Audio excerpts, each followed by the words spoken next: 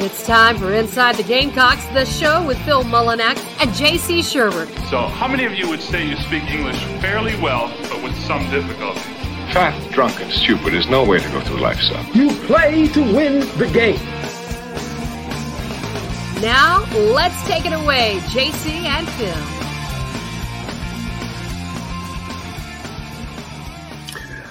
Inside the Gamecocks, the show. I am J.C. Sherbert. He's Phil Mullinax. Good morning. Good afternoon. If you're somewhere else, good night. Good evening. Good evening. Evening. For our European listeners, evening. Evening. Speaking of that, it's funny you say that, Phil. Right before I was getting on, I was looking at the analytics for the show. Mm-hmm. And apparently on the YouTube stream, I haven't checked the podcast downloads. I'm sure that's different. You can do it by city. Raleigh, North Carolina. No. Is where is our biggest audience, and then Charlotte, North Carolina, and then Atlanta, Georgia, and then Columbia, Charleston, Lexington, Rock Hill, Greenville, all that good stuff. But we apparently are popular in Raleigh, so it's kind of neat. They kind of break it all down. There's a Boiling Springs in here. We got a big group in Boiling Springs. We got people in Five Forks, Swansea. And then you go down to Belton and Belton Honeypath, and then all of a sudden Indianapolis and Los Angeles pop up. I'm like, no, nice. so welcome one and all. It's a national show. We'll tell everybody it's a national show now. It's national. It's national. We're national. Right. We're live with all 50, or at least 20 states, and definitely in places like Lugoff, Gilbert, Malden, Casey, Oak Grove. When I read through these cities in South Carolina, I just bring back memories because I've probably driven through all of these little towns at one point or another.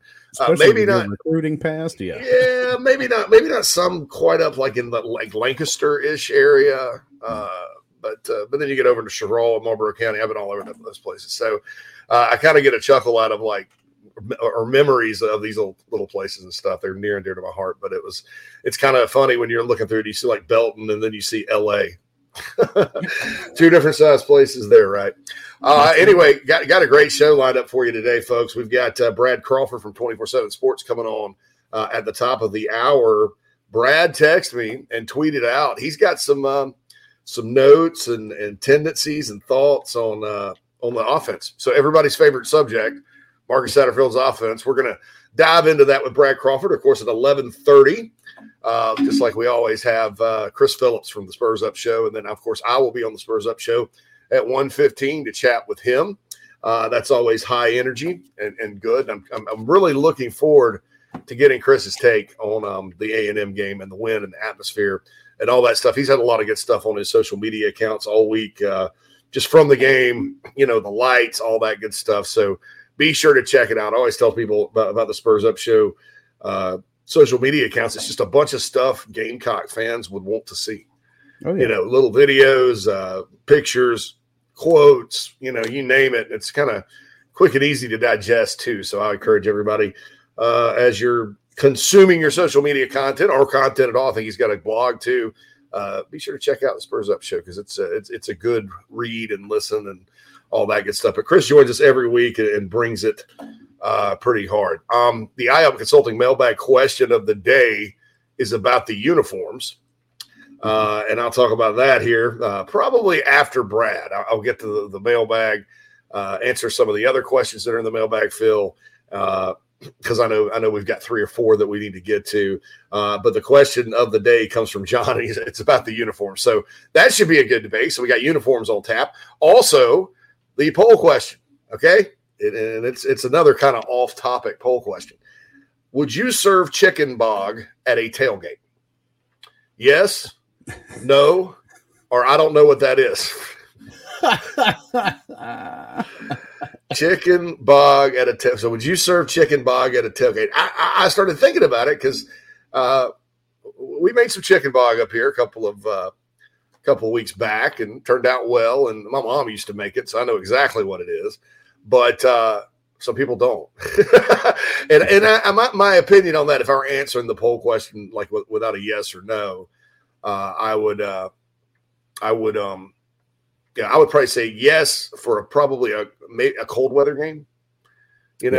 And look, Low Country Bowl and Chicken Bog and things like that, there's never a bad time or it's not seasonal food.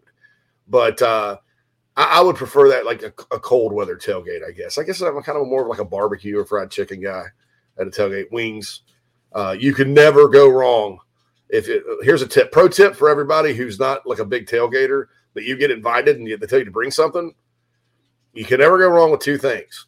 The first and foremost, the king of all never go wrong is the Chick-fil-A chicken nugget platter with the Polynesian and Chick-fil-A sauce. Because you take that to a tailgate, it's gone in 20 minutes. And you feel good. You don't keep it long, no. The worst thing you can do is take something to a tailgate and nobody eats it. And so you got this excess food. You're like, well, I thought everybody liked it. It really can hurt your feelings. So, So I that's like having enough though for after the game, JC. I like packing enough to where you got a little bit to eat on before you hit the road. Yeah, well, that used to be my because that was before I got to sit with some of my buddies' suites like the Champions Club with the bar and all that good stuff. So what I do, I drink enough beer to get nice and lathered up and eat some chicken before the game, and then the game happens. I always ate a hot dog and drank a Coke at halftime, the second half, and then by the time I get back to the car, I get that piece of Bojangles chicken, the breast, the spicy, devour that, and then I'm good to go back to Spartanburg or Greenville. That was back. Yeah. That was about 20 years ago. Now I'm just like, I'm like, if I go to a game now, kind of follow that same pattern to Kentucky for when I tailgated with my friends there. So that was good. Mm. All right. I know you're all waiting for the Nana's Porch chat box to be unleashed. Let's unleash the chat box, Phil. Zach comes in. Good morning, fellas. Craig says, what's good, crew? Craigor, what's good with Craigor? J-Rock, good morning, Gamecock fam. At home sick today. Oh, man, J-Rock, feel better, bud. But at least I get to watch the show. That's a positive. Well, we're flattered about that. Hope you're still enjoying that new home too, J-Rock. Yeah, man, that's awesome. It's kind of like when I used to get sick when I was in college. I'm like, well, at least I get to watch Days of Our Lives. Y'all didn't know I was a big Days of Our Lives fan back in the day, did you? That's what my mom used to watch, so I was always watching it when I was at home sick too. So Stefano, Marlena, the whole Stefano, Marlena, man. I was when like Sammy tried to was married, tricked Austin into a pregnancy, and it wasn't Austin's baby, and he was still in love with Carrie, who was Sammy's sister. They're both Marlena's kids, half sisters or whatever. Mm-mm. And then the lady in white. Stefano DeMiro, no. My favorite birdcage. My favorite character in that whole thing was Victor Kiriakis, man. I just like saying his name. Yeah, Victor Kiriakis. Maybe I'll change my name from J.C. Sherbert to Victor Kiriakis. The show with Phil Mullinax and Victor Kiriakis. I'm sorry for the dog barking. I don't know. He usually is calm, during this time. Of the day, but I don't know. Joey Sock says, morning from Lexington, Kentucky. Enjoying listening to the show with my mail route. Keep up the good works, fellas. Yeah, I enjoyed my time in Lexington.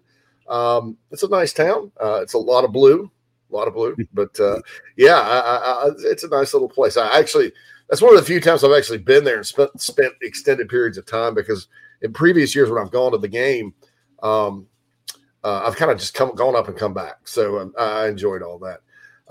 Good morning.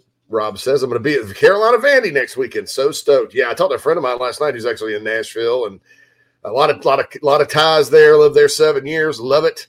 Wish I could make it down, but I got this Disney trip coming up, man. I'm trying to maybe save a little, because it looks like it's going to cost me a king's ransom to take it down there, man. Man, it's like, wow, I may just pack some snacks like granola bars and stuff and sneak them in or whatever. It'll be $20 for this hamburger. It looks like that, and it's not even like it's like the hamburgers you used to get like in the cafeteria at lunch. Oh yeah, at school. Yeah. Mm-hmm. So it's crazy. John goes, good morning, all. He's part of our Pacific Northwest posse. That's right. I didn't see Seattle on there. I probably need to. Maybe I'll write YouTube and be like, "Oh, you people are wrong." He's joining J-Rock at home from his sickbed. The seasonal crud is making the rounds. Why am I more worried about this game than last weekend's tilt? I think it's because of this, and I'm I share your concerns. I think number one, all of a sudden you look up and it's like the Gamecocks have won 4 straight and are ranked in the top 25. So what's the next thing that's going to happen. Waiting for the other shoe to drop. I know. The shoe may drop. I'm having to fight that urge too. I'm like, oh, yeah, well. I think number two, we're talking offense versus defense. Missouri's strength statistically, and I say statistically, and with respect, because I do think, honestly, they have the most improved defense in the league. I don't even think that's debatable, and their coordinator's doing a great job, and their players are doing a great job. They added some pieces in the portal. They are a good, legit SEC team defensively. South Carolina has struggled a bit on offense. We know that, and that's number two. And then number three, I think we all kind of are like transitive propertying it and looking at that Georgia score and going, how did they almost beat those guys and South Carolina lost 48-7? Gamecocks did have 5 starters out that game, and I'm not saying they would have made a difference because Georgia was rolling, and then Georgia kind of came off that Kent and Missouri game, and they didn't look as good, and now they're rolling again. I think they may hang half 100 on Florida this weekend. Yeah, I think Florida's got it coming. I really do. I think is that game at noon? No, it's the 3:30. It's 3:30. So you can catch so you can catch like the first part of that. Then by the time the Gamecocks kick off, the Dogs will be up 28-0. No, Florida's defense is just not. They've. I didn't expect them to be world beaters this year, but they're getting worse. Mm-hmm. I mean, they couldn't stop LSU. I mean, but John, we certainly hope you feel better up there. Hang in there, buddy. Jared says, any movement on the final roster spot for men's basketball? Admittedly, I did not scan the bigspur.com this morning for John Little and Alex Jones and all those guys. Great coverage from the Garnet and Black Madness last night. So let me get back to you on that. I gotta contact our research team here. Lady Bree says, morning. Jeff Fowler, I'm feeling a huge W win Saturday night. He's not anxious about this one. I'll go 45-14 Cox. Woo. Go Cox and Semper Fi, guys. And what do we say to Semper Fi? Thank you for your service, sir.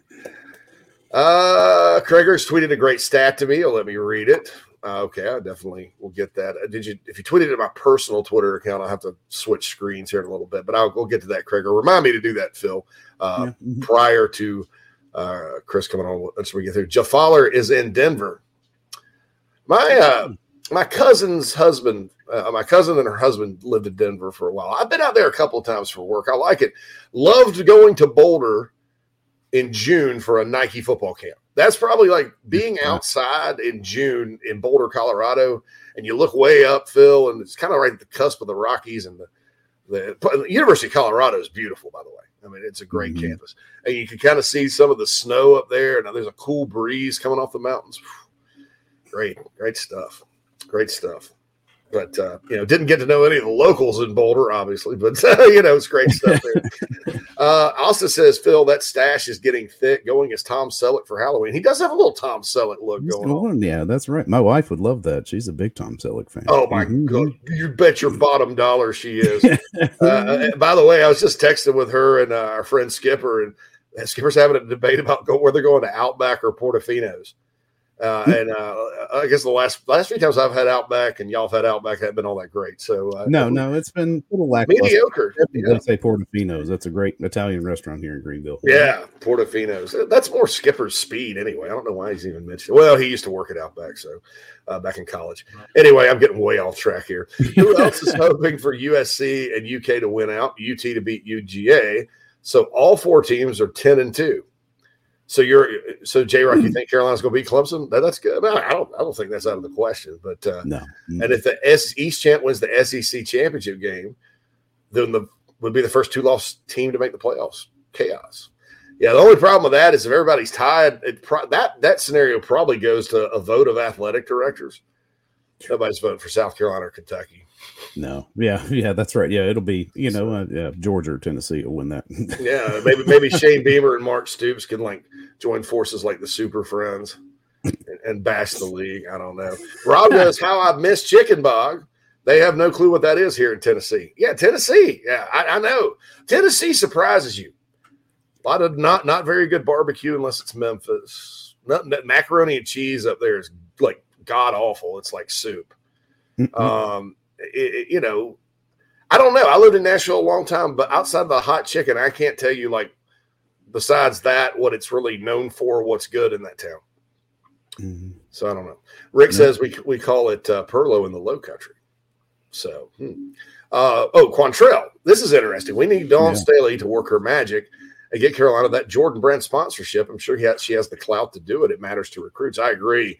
Yes. I think that would be the play for Carolina if they would do it. And I think you're absolutely right, Quantrell. Dawn Staley would be the perfect pitch for that. And I remind everybody, girls buy shoes too. So Perlo in the Low Country. All right. So, oh man, Jan, you're killing me, dude. I'm cooking a big pot of chicken bog for this Saturday's game with Zesto Slaw. Oh man. Cocky Gaming says we're back like cook crack. 4-1. I like a good chicken bog, but it isn't a typical choice for a tailgate. I might would though. Yeah, I'm with you. You know, I'm kind of a little bit. Maybe had it. Oh, he had some Perlo at the thing. So I guess Perlo is chicken bog. My mother's from Horry County, and that's not the Low Country. That's sort of, Myrtle Beach. So, the PD. And so they call it a chicken bog. So that's it there. Tiffany says nothing like a good bog. Buffalo chicken dip is a no-brainer at a tailgate. Oh, I agree. Oh, yeah. You can eat that's going to be gone. That's going to Buffalo chicken is gone. Cam checks in. Wings. Yeah. Quantrell, man. Ooh, gosh. Cam says checking in from Charlotte. Beat Mizzou. Yes, sir. Yeah. Cam's been a frequenter here in the Dana Sports chat box this week. We appreciate him. He's kind of new, I guess. One of the becoming a regular. We love that. We want as many regulars as possible. Lady Bree watched The Young and the Restless and Guiding Light. Come on, CBS soaps for the best. Never got into any other soap. Just the Days of Our Lives. Yeah, I don't know why. Just don't know why. I don't know. I mean, my friend, one of my friends, my college roommate got me into that. Best show while homesick is The Price is Right. Man, I can take a power nap to The Price is Right. Oh, yeah. Come on down. Jay Rock says, I grew up familiar with soap operas. Grandma had to watch her stories. Yeah, my grandma called her the stories. The stories. I got to go. My stories are on. Oh, Tiffany Green brings up a good thing here today. And look, guys, I have to, because you guys know I own Carolina Rise. It's a collective. So I've been kind of knee deep in the NIL world with all this. And certainly we had Chance and Hillary on, but talk about Park Avenue and that deal with Carolina. I got to look into seeing what this means, because if you interpret it one way, it means one thing. And if you interpret it another, it means another. And it's new NCAA guidelines seem targeted right at Carolina. I really hope we don't stick our head in the sand and stand up to the toothless organization. Look, this stuff is governed by state law because there are no rules, right? So, I think that's, I think that's something that, is going to come into conflict. So I think that's the good deal. The summer of '95 storyline, and when Marlena was possessed. Yes. Yeah, I kind of got out. I got out when that started happening. Oh no, 95. No, I started watching it in 96. So I kind of I guess I was beyond that, because a friend of mine one time was like, I stopped watching when Marlena levitated over the bed or whatever. Aaron says, let's go JC and Phil. What's up? Maybe as Carolina fans, we have been trained to expect this loss, expect this to be a loss our entire lives. Yeah. And look, I'll just remind everybody, sometimes there is letdown. Sometimes there's not. It just seems, because the letdowns are just so gut wrenching at times. I was just thinking the other day, I mean, it kind of is what it is. It's, you think back to, so the last time South Carolina was ranked, and it was the playoff poll, was the end of 2017. So that year, there was a letdown with the loss at home to Kentucky. But, Vandy didn't come in and beat them. They beat, they beat, it was Vandy, Florida. They beat Tennessee on the road like they should have. None of those games are what I would call easy, but, they took care of Wofford. I mean, South Carolina's a better football team than Missouri. I do look at the matchups, though, and do think Missouri's problematic to a certain extent. Hey, Thomas, I don't want to discuss potential OC hires right now, like throw names out. If it comes to that, I will. I've got my thoughts as kind of like, what style they need to do, just something that allows you, like Beamer says, to run and pass. Mm-hmm. So that's crazy. Work scheduled a town hall at 12 today. They're just so rude. Gotta love those town halls. Clint says, I wish Colorado would become relevant again. Yeah, I like Ralphie. About the best that Colorado. So they won a Pac-12 division in 2016 and then fell back off the face of the earth. But at the beginning of last year, Chris Fowler did the Run Ralphie Run narrated viral video. Dude, I just kind of because I remember when they were great, back in the day, and 1A national. Now, don't get me started on the 1990 national championship debate between them and Georgia Tech, because Georgia Tech absolutely should have won it. I mean, Colorado had a loss, a tie, and they were given a 5th down at Missouri of all places, and they won that game, and they beat Notre Dame by a point, so they were like the national title winners, and Georgia Tech went undefeated. They had a tie against North Carolina, but they went undefeated otherwise. So that's don't get me started on that. But I like alcohol. I knew alcohol was okay to have in the stadium now, but weed is cool too. Also, gotta love to see progress. No, don't do that. Tiffany says, rumor was Tom Selleck's mustache had its own trailer and driver. Yeah, I would imagine so. Yeah, so that's kind of crazy. Daddy O is smoking a butt Saturday, vinegar and mustard. Day says, at this point on NIL, universities should go with what their state laws say, not what the NCAA says. The NCAA had their chance to take the lead, failed miserably. I agree. Yeah, they completely abdicated their, duties. Yeah, and just gave it. You throw up your hands, and then you get the Wild Wild West. So now you're going to have to deal with the change. Got to roll with the changes. Yeah, I mean, you can't come in and start like legislating this after the fact. Yeah, and I was thinking about this last night, this morning, and I got a lot to say, but I want to read up on it a bit more and brush up a bit more on it. Yeah, I mean, because it's a vague interpretation. I think. So Lady Bree says going to pull away in the second half and win by 20. I can see that happening. Nat comes in. Nat's in the chat box. We crock pot a butt too. We did. Oh, nice. It was actually good. Cam says Satterfield looked beat down in yesterday's press conference. Seemed to have no enthusiasm. Had to have more enthusiasm just a short time ago. Yeah, I mean, he's taking heat, and I don't think that you can ever, escape that these days, because even if he doesn't look at social media, then he probably knows somebody that does, or his wife does, and I think that's when it gets bad with these guys sometimes is their families. They do have families. Coaches, assistant coaches in college football do not enjoy the job security that head coaches do. They do make good money these days. It's not life-changing. I have seen his wife comment on some things too. It's like, she's on it more than him and all that. So I think that's unfortunate. I feel bad. It doesn't change my opinion of the offense, but on a personal, I mean, people take things too far sometimes, in my opinion. Frank says, beware, chicken bog is an addiction. I've hooked many Yankee friends. Keep it basic with Texas Pete on the side for taste. I love me some Texas Pete. Never tried it on chicken bog, though, Frank. I'm going to probably try to do that. So here we go. Okay, keeping going. Phil, roll with the changes. REO Speedwagon Thursdays. My wife loves that song. Should we have REO Speedwagon Thursdays? REO Speedwagon Thursday. If it weren't for copyrights and our friends at Google, then maybe we could. Yeah, they'll flag that and like take the nickels worth of a couple nickels worth of ads that we ad money from Google, the revenue we get. So I want to flip them a dime every time I get that email. I'm like, they'll send us to the send that money to REO Speedwagon. Well, who, by the way, on one, I was like, there wasn't even any. I don't even know why we got flagged on that last one. It's just bizarre, man. I usually protest and it gets sort of flipped around. Matt says Satterfield lied to our faces yesterday.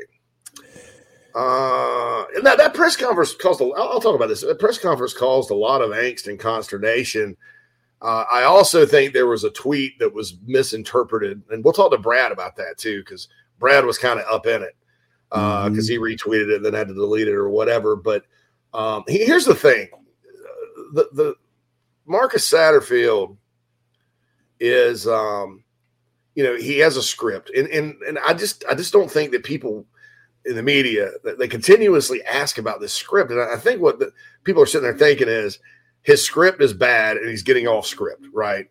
Or he's not getting off the script. It's kind of, I would be surprised because he's also said many, many times, but, and who knows with what he says to the media, that he doesn't just go, no coach just sits there and goes, I'm going to, looks at the script, calls it an order, whatever. Unless it's something like, okay, we're going to go super duper fast. These are the first 5 plays. Go out and run them. The first drive, like they may script one drive. After that, he's on his own, and he's just calling them as he sees it. But then he said something else yesterday where he was like, "We knew going in we were going to run when we got inside the 5, and this was kind of the dumpster fire series after the pick that ended in a field goal." That when we knew when we got inside the 5, we were going to call these couple of plays. So, so that is scripted. So what is it? I mean, that's kind of the thing. So I a lot of discussion about that press conference yesterday. And a lot of people that's the deal there. Angry. AJM2 asked if Pete Lembo is the best special teams coordinator in college football. Who else is good at special teams? I don't know. He's top 3. I think he's the best in the SEC. I think when you look at some programs like Georgia and Bama, it's pretty much it's easy to be good on special teams because you have a lot of depth. LSU teams like that, but with what he's doing, South Carolina doesn't really have the athletes on the bottom third of their roster that some of these other programs do, and that's kind of where you draw for your top special teams performers. And you have some starters on there too.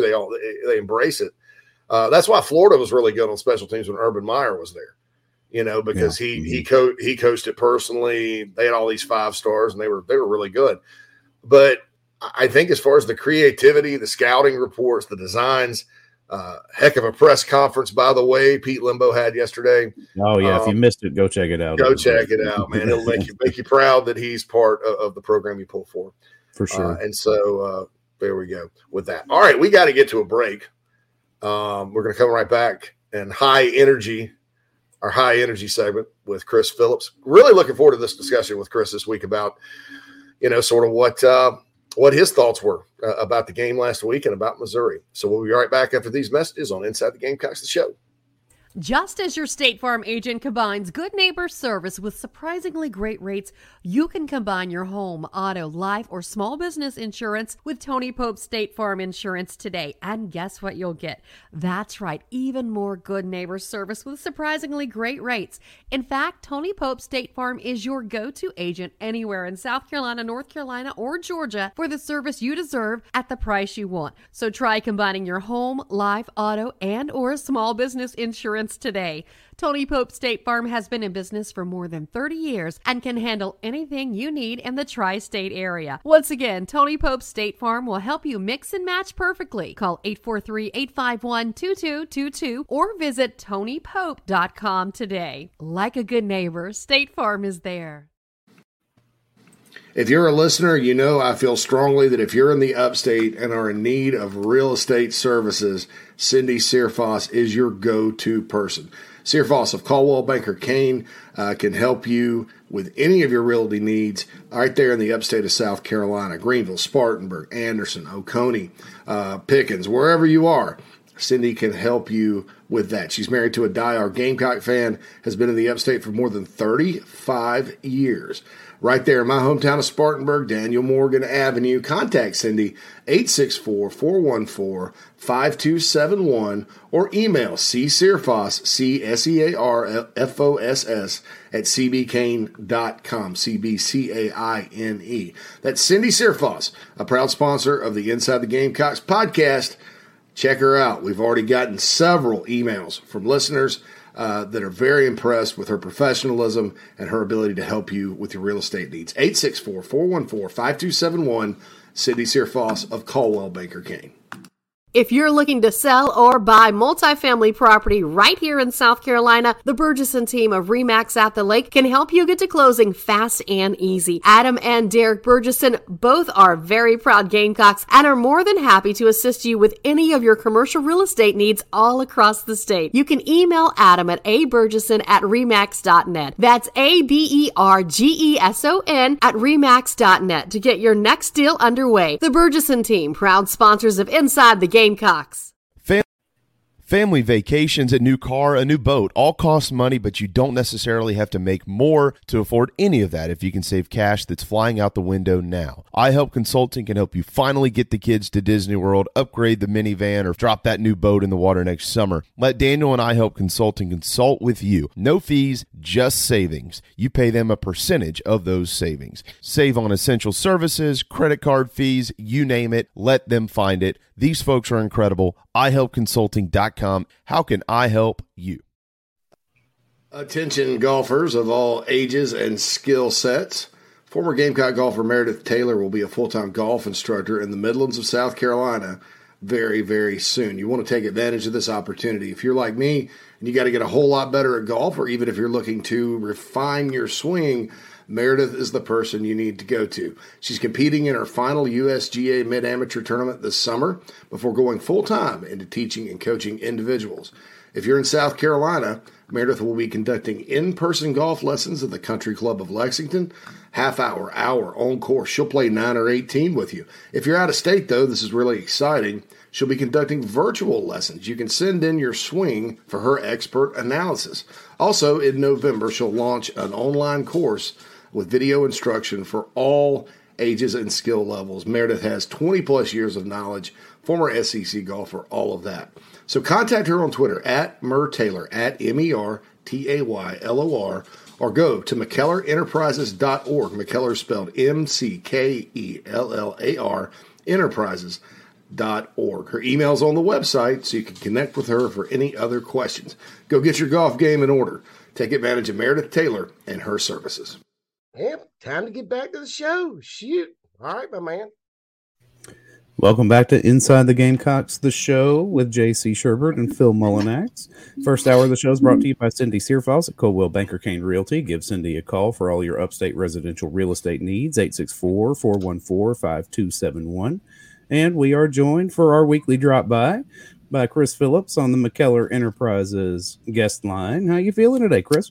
Phil, JC, what's going on, man? I'm feeling good. About as good as anybody can feel when their team's on a 4-game winning streak and won back-to-back SEC games as underdogs. So I'm feeling great, man. I've been joking with people all week that I took the cigar out of my mouth long enough to do all these different segments. So yeah, I'm fired up, man. I'm fired up. I'm pumped, and I tell you this, I'm not to spoil anything for tomorrow, but I'm for my prediction and everything. But I am supremely confident going into the game this weekend. I can tell you that. So. Outstanding. Yeah, it's people. Some are, some aren't. I'm on the little more cautious optimism side of things right now. I don't know. So to start with, we had a poll question today. Do you know what chicken bog is? I don't really know. I know what chicken is, but not chicken bog. No, okay, not necessarily. So no. We were asking, is that a tailgate food? It's kind of a low country South Carolina dish: chicken, rice, sausage, that kind of thing. Okay. So people, I don't know. So that's been a great debate. Well, I saw your poll. I would definitely. I'm not one of those like don't eat chicken on game day type deals. Like I understand our mascot and everything, but I'll eat the heck out of chicken. Are any of us going to sit here and say chicken isn't delicious? So, I mean, yeah. I just like, I'm sorry, but I would definitely indulge in some chicken bog if it was presented to me on game. It's pretty solid. All right. So the games, lots of great stuff all over your social media channels this week, Chris, by the way. And just, you kind of just look at that atmosphere. Williams-Brice Stadium now, to me, it almost looks like a rock concert more so than a football game. The crowd just goes nuts. You got the lights. The state fair in the background, just a perfect backdrop for a football game. And, there's been great atmospheres through the years here. Sometimes Carolina plays great and wins. Sometimes they don't. Sometimes they get blown out of the stadium, and that's bad. That didn't happen Saturday night. The Gamecocks really led start to finish, controlled the football game. But just kind of take us through like your impressions of that A&M game. I realized that it wasn't a perfect game, but I thought it was pretty solid. But what say you about how things went down against the Aggies? Yeah, JC and Phil, I was in the stadium obviously Saturday night, and electric. I wasn't in the stadium admittedly for like 2012 Ace Sanders, the punt return against Georgia.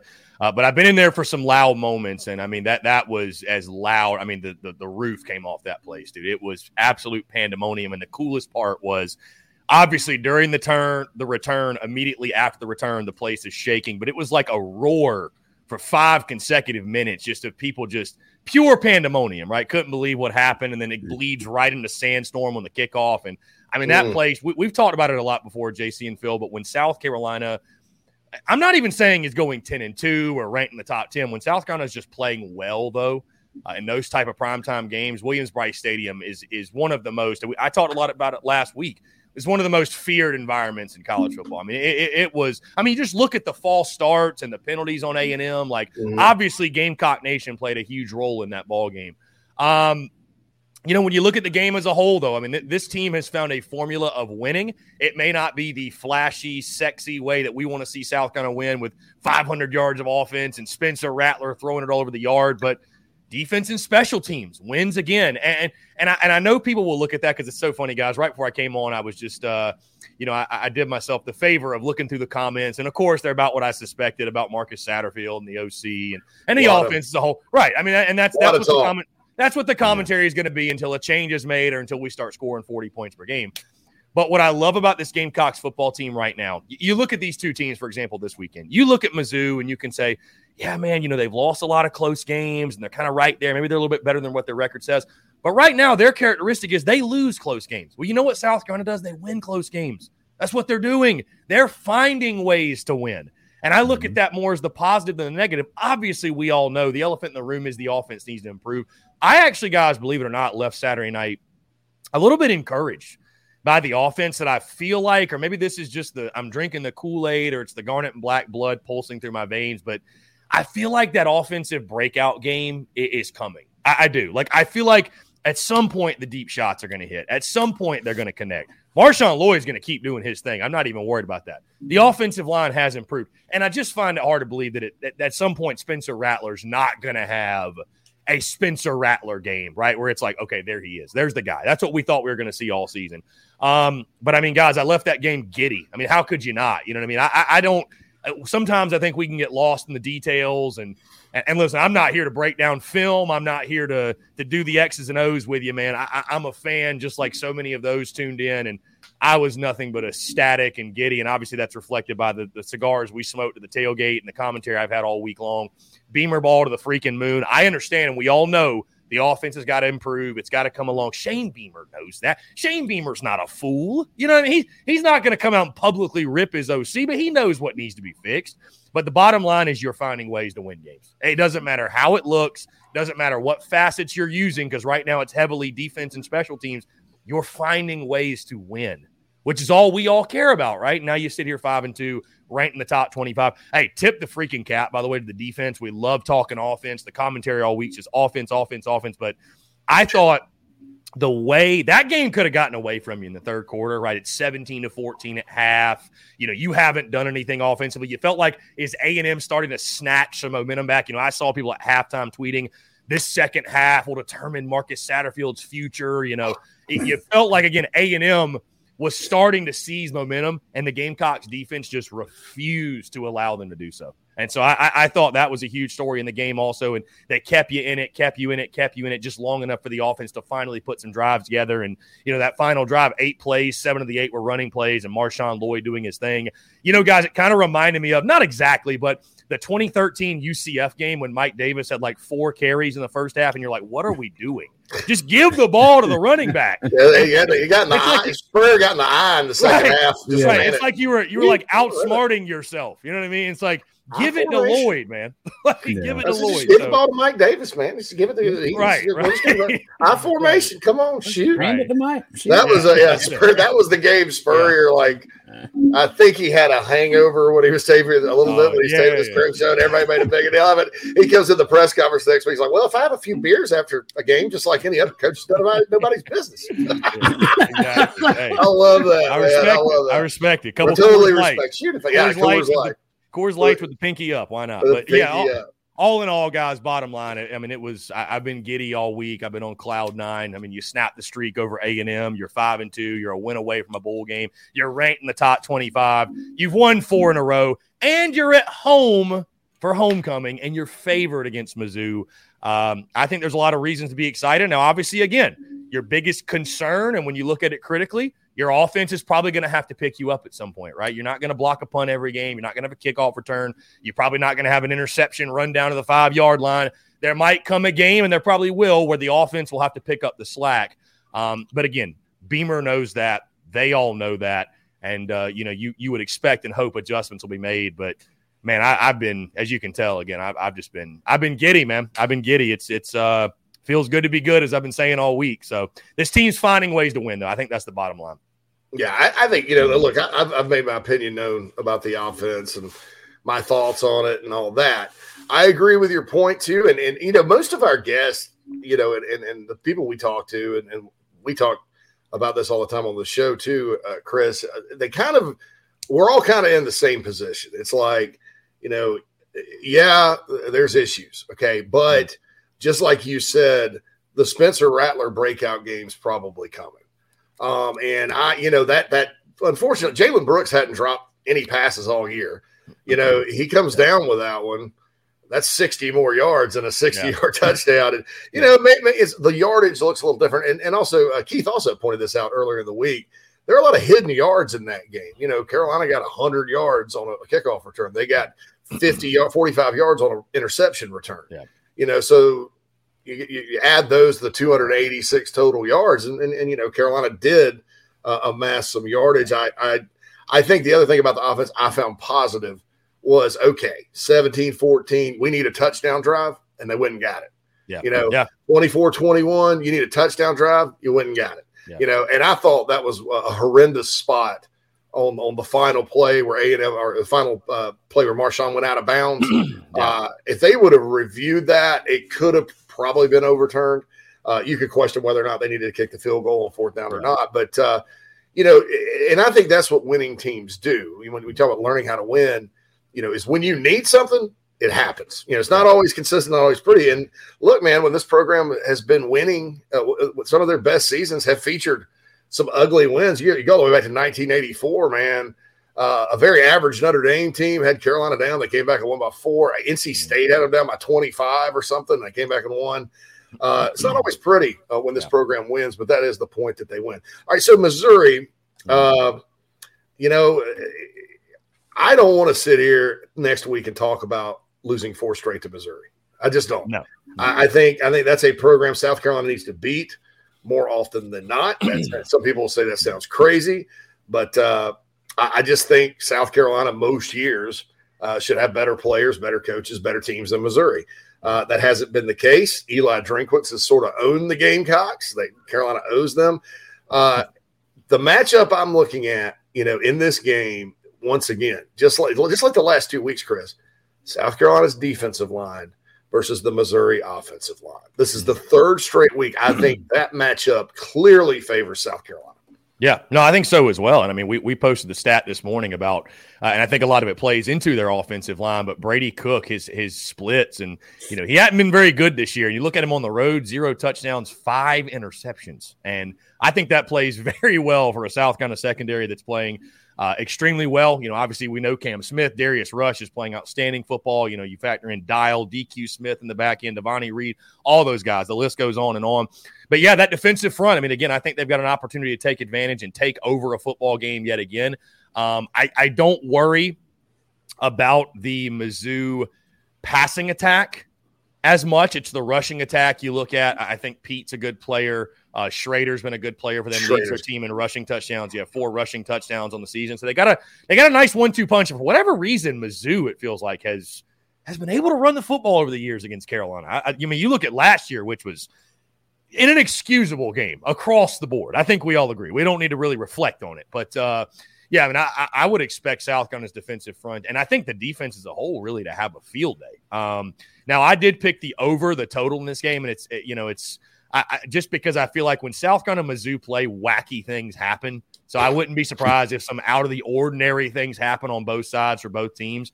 But no, I think this is a day, JC. You're absolutely right. I think your defensive front, and man, I tell you, I was really critical and harsh of guys like Jordan Burch and Zach Pickens. And I think a lot of folks were just sitting there before the season clamoring for, all right, hey, you're these 5-star guys.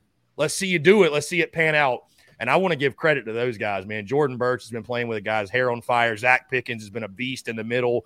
And then all those guys. I mean, Jimmy Lindsey's squad has just – they've been taking over games. They've been taking over games, bottom line. And that's why you're seeing, guys like Sherrod Green benefit and the secondary be able to feast and make the plays they're making, right? Quarterbacks are under duress. You didn't have any sacks against A&M, but you had, I think, almost double-digit quarterback pressures. You're in Haynes King's face all night long. We talked to Anthony Treach of Pro Football Focus yesterday, and he was just talking about the pressures that South Carolina was creating. So it's not all about just the sack number, right, guys? If you're able to get in the backfield and live there and make the opposing quarterback uncomfortable, it goes without saying, but good things are going to happen. So I would expect another big day from those guys. I think as long as you're able to slow down the run game like you have the last 2 weeks, because, again, they've got some good players back there, I don't see Brady Cook as a guy that's going to go out there and throw for 300 and beat you, especially not on this South kind of secondary. So, yeah, I mean, JC, again, to your point, I would expect the creatures, as Jimmy Lindsey labels them, to take over yet again. Yeah, even Pickens is playing great. Tonka Hemingway, the right place at the right time. I called him Eric Norwood-esque, because he's always around. I mean, it just seems he's always around the ball, Yeah. All that good stuff. You look at it, Schrader scares me because he's a guy that's kind of like on a mission. Mm-hmm. Pete, their other back's a Stanford transfer. He's played big time football, Pac-12, whatever. This kid's transferred in. He's a 5th-year guy from Truman State, which is, I think, a D2 school where he set a bunch of records. St. Louis kid, probably his whole life wanted to play for Missouri. 6 carries for 89 yards against Georgia. Averages 5.3 yards per carry, 8.9 yards per reception. Came in against Vandy because Pete was ineffective. Rushed for 84 yards on 14 carries. That's the type of guy that I would be concerned about because, you look and he's not the starter. Pete is. So you're like, oh, we got to stop Pete. But then, this is a guy that obviously gives them a spark on offense. I think Carolina's got to be careful there. Okay, so Pete Lembo and his unit, I think, or units, the question was posed, is he the best special teams coordinator in college football? I'd be hard pressed to find someone that was as good. I've said this the last 2 years, and when you have the statistics to back it up, I don't know how you could say anybody else. I mean, again, you still lead the country in block punts, and you look at the way special teams is impacting the game. Every single preseason, I'll continue to do it, right? Because I feel like a lot of people overlook special teams. It's not the sexiest thing to talk about in the world right now. Not a lot of folks want to sit around and drink a beer and talk about the punter for 30 minutes. So I understand that. But, it's such an underappreciated facet. And, guys, if you're able to win 2 out of 3 facets, doesn't really matter what they are. If you can win 2 out of 3 facets on a consistent basis, you're going to put yourself in a good position to win a lot of football games. And I've said it the last 2 preseasons, and I'll probably just say it every single preseason that, I don't know exactly what it's going to look like, but you feel confident that with Shane Beamer and Pete Lembo and the emphasis they put on special teams, you're going to feel like you've got the best coached special teams unit in all of college football, or at least in the SEC, I'd say at minimum. And guys, I think when you look at special teams, I think back to when Steve Spurrier was in Columbia and Shane Beamer was on staff, and you noticed a lot of time they had their best players on special teams. I remember hearing, I don't remember when this was, if he was on our show or somebody else, but Pat DeMarco was talking about it. And he would be on special teams, and he was talking about the guys that were alongside him. And these are like legends, but as freshmen, they're all out there. I heard somebody say one time, the special teams stars of today, they're the stars of tomorrow. They're like the everyday starters of tomorrow. And what really stood out to me on Saturday night, and I posted a clip this morning, but the Legette kickoff return was awesome, right? And what Marshawn Lloyd did at running back, it's awesome. But I saw Xavier Legette make a tackle on punt coverage. I saw Marshawn Lloyd make a tackle on punt coverage. And I'm like, especially like Lloyd, it's like these are guys that the fact that you have that level of buy-in, you know what I mean? Like that and you got your best players wanting to play special teams. And then the guys, like a guy like King Dominion Ford, I think that's his name, right? That had the block at Kentucky, and other guys that maybe aren't every down players. They're playing with this tenacity and this relentless effort. And, because I feel like a lot of special teams is a want to thing. I mean, it's just an emphasis thing. It's that's why the coaching is so important. So, people can brush it off if you want. But that was one of my biggest takeaways, guys, or that was probably my biggest takeaway from the game Saturday night, is that I mean this in the most complimentary way. This is such a Beamer team. Like when I think of Frank Beamer, Virginia Tech, the lunch pail, defense, gritty, tough, resilient. That's how we're winning now. I mean, obviously I want to see us score 50 a game like everybody else. And I'm sure Beamer, they want to be dynamic offensively, but the way we're winning right now, it's just kind of ironic. It's got Shane Beamer's fingerprints and that Beamer ball fingerprint all over it. And obviously, again, you got to tip your cap to Pete Limbo and what he's doing on the special team side. And it's obvious they're putting hella emphasis on it, and they're putting their best players out there. And again, for me, guys, to see the buy-in from those guys, the guys like Leggett, Lloyd, and your starters, and guys are like, I'm not too good to play special teams. It's being looked at as like, I want to play special teams. I want to be part of special teams. That to me, that stands out in regard to the culture and the buy-in and a lot of the stuff we talk about when we talk about Shane Beamer and the program he's building. Yeah, Florida, probably the last time in the SEC I really thought, it looked when, dang, they got really good special teams. It was Florida when Urban was there and he coached the teams, and they had a lot of big-time players.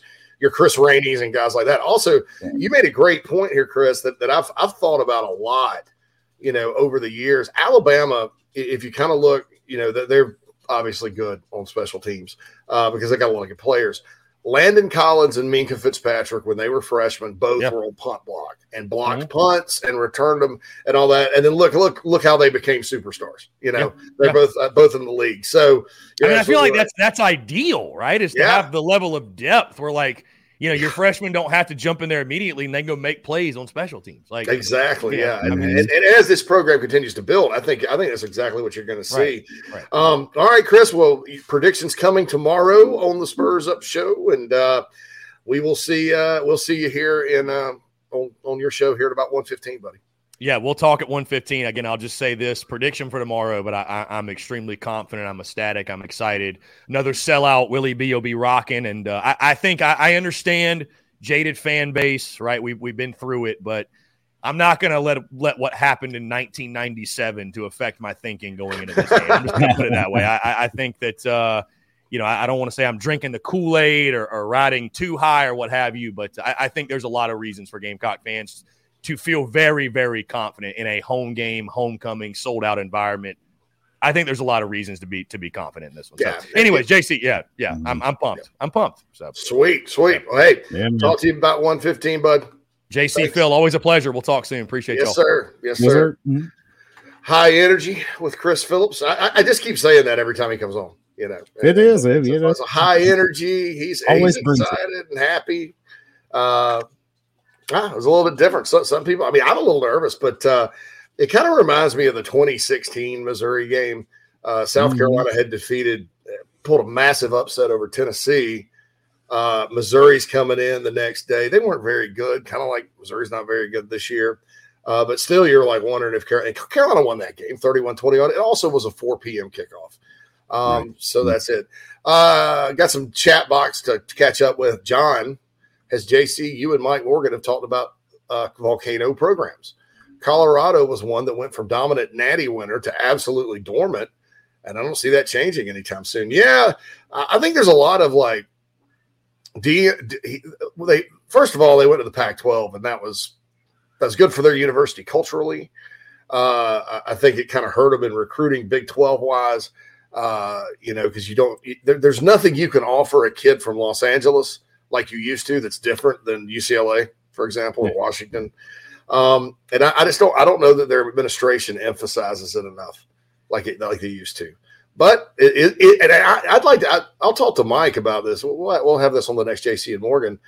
Is Colorado a volcano program?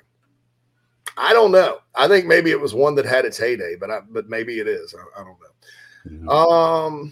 You know what, JC? Let's hit the break because we got Brad waiting in the wings already. Oh, so Brad's already there? Yeah, okay. Yeah. All right, I'm gonna catch up on all. We're at 30 minutes behind the chat box. I'm gonna scroll it forward, if I missed anything, guys, that like are big, big questions you have, please, like after Brad, put them back in or something. If it's just questions, but you guys, it looks like there's just a lot of chatting going on over here, and that's cool. But if it's direct questions for me and Phil, be sure to repost those, and we'll get to those after Brad Crawford. This is going to be good. Brad texted me today and said, looking forward to coming on the show. I got some stuff about Satterfield and the offense. So I'm excited to hear this, just as a person that follows Carolina football. So I know you guys will be excited too. Brad Crawford coming up after the break inside the Gamecocks the show. We'll be right back. If you're a listener, you know I feel strongly that if you're in the upstate and are in need of real estate services, Cindy Searfoss is your go-to person. Searfoss of Caldwell Banker Kane can help you with any of your realty needs right there in the upstate of South Carolina, Greenville, Spartanburg, Anderson, Oconee, Pickens, wherever you are. Cindy can help you with that. She's married to a diehard Gamecock fan, has been in the upstate for more than 35 years. Right there in my hometown of Spartanburg, Daniel Morgan Avenue. Contact Cindy, 864-414-5271, or email csearfoss, CSEARFOSS, at cbcaine.com, CBCAINE. That's Cindy Searfoss, a proud sponsor of the Inside the Gamecocks podcast. Check her out. We've already gotten several emails from listeners that are very impressed with her professionalism and her ability to help you with your real estate needs. 864-414-5271, Cindy Searfoss of Caldwell Banker Kane. If you're looking to sell or buy multifamily property right here in South Carolina, the Burgesson team of RE/MAX at the Lake can help you get to closing fast and easy. Adam and Derek Burgesson both are very proud Gamecocks and are more than happy to assist you with any of your commercial real estate needs all across the state. You can email Adam at aburgesson@remax.net. That's ABERGESON at remax.net to get your next deal underway. The Burgesson team, proud sponsors of Inside the Gamecocks. Hey, man, are you sick and tired of your business computer guy?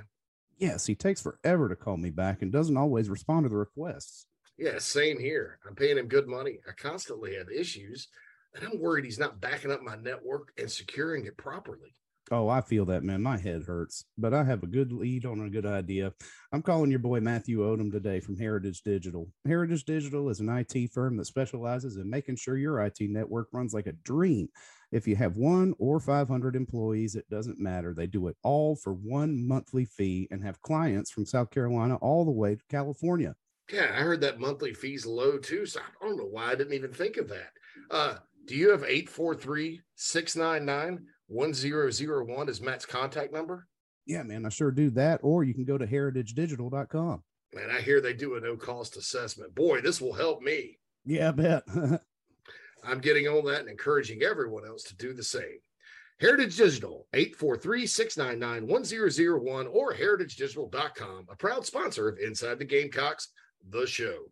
Family vacations, a new car, a new boat, all cost money, but you don't necessarily have to make more to afford any of that if you can save cash that's flying out the window now. iHelp Consulting can help you finally get the kids to Disney World, upgrade the minivan, or drop that new boat in the water next summer. Let Daniel and iHelp Consulting consult with you. No fees, just savings. You pay them a percentage of those savings. Save on essential services, credit card fees, you name it. Let them find it. These folks are incredible. iHelpConsulting.com. How can I help you? Hey, folks, JC here. I've told you about Nana's Porch over and over again. They sponsor our chat box on the show. Don't take my word for it, though. I wanted you to hear from Gamecock pitcher Noah Hall about our sponsor, Nana's Porch. Nana'sPorch.com. Go there. Food truck, catering, whatever you need. Take it away, Noah. What's up, Gamecock fans? This is pitcher Noah Hall. If you want some delicious food for your event, I suggest visiting Nana'sPorch.com today to find out what they all have to offer. It's really good Southern cuisine based out of Charlotte, my hometown. I hope you guys go check it out. Go Cox and go Nanas.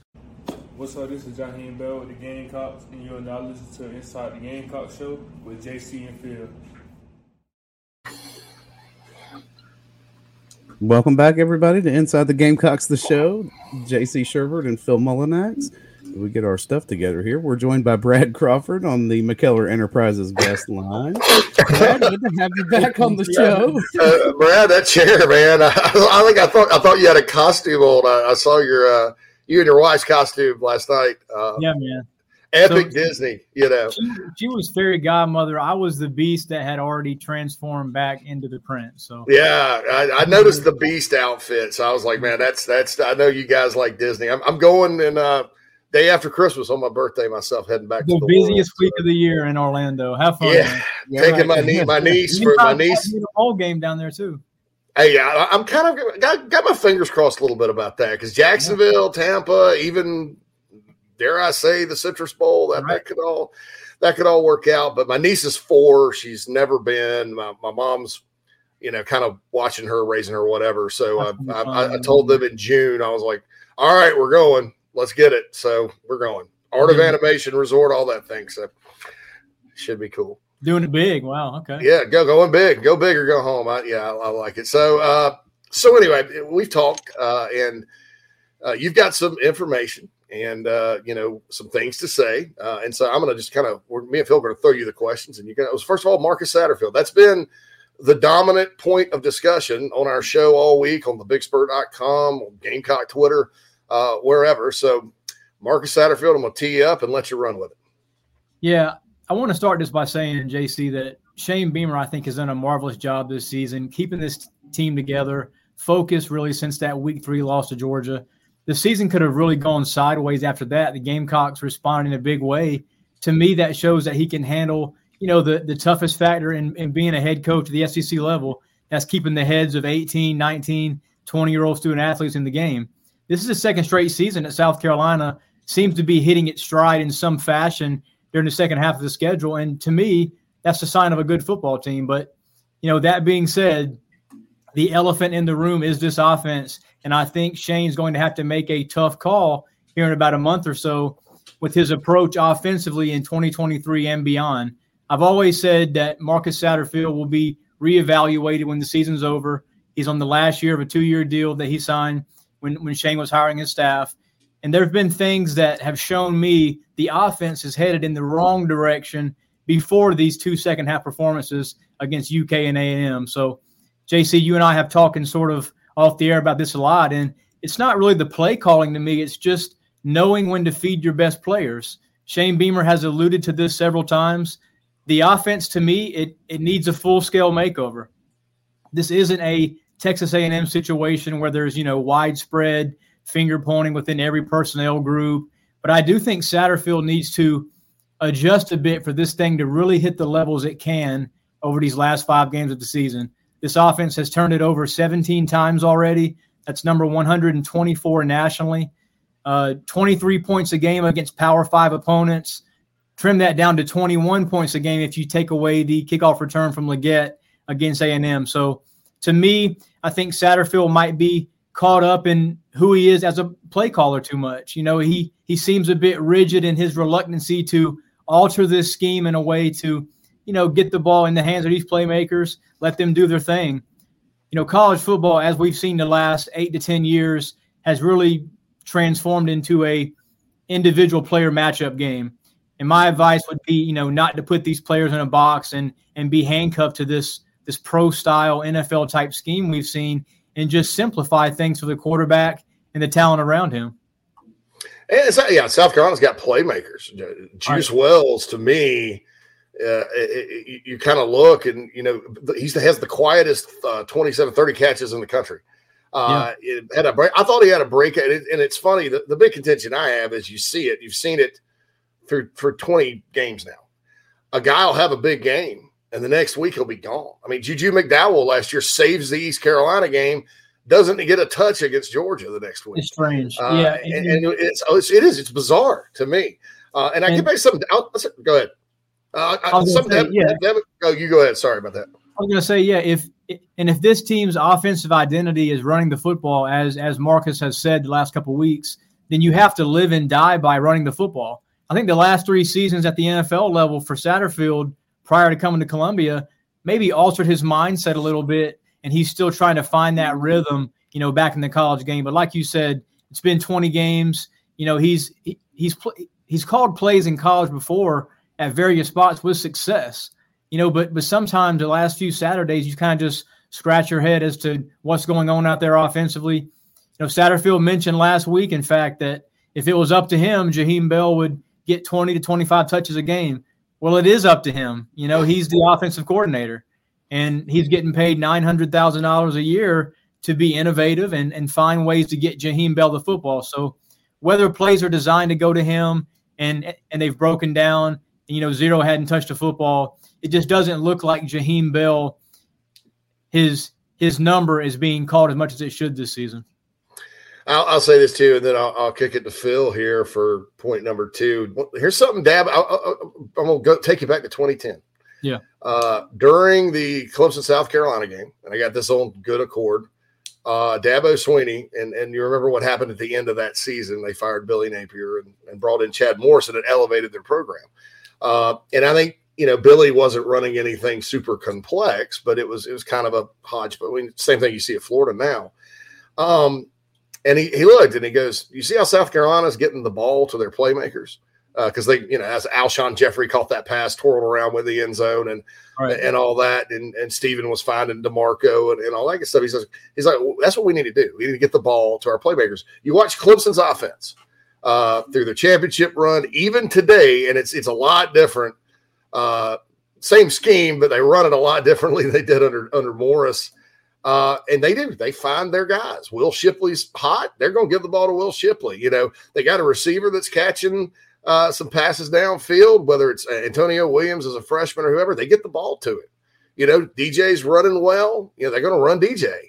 And it's a college offense. I've never heard anything bad about Clemson's scheme. Like, this is tough to learn. I mean, they've had it for, 10 years now, and it's evolved and stuff like that. But, I think you're right. I think that, that what Dabo said and what I was told Dabo said on the headset during that game has always stuck with me. And I think it's the key to college football offense. I mean, and South Carolina, the shame of it is they do have good players this year. I mean, this is not like last season where it's like, well, you got Josh Vann and maybe ...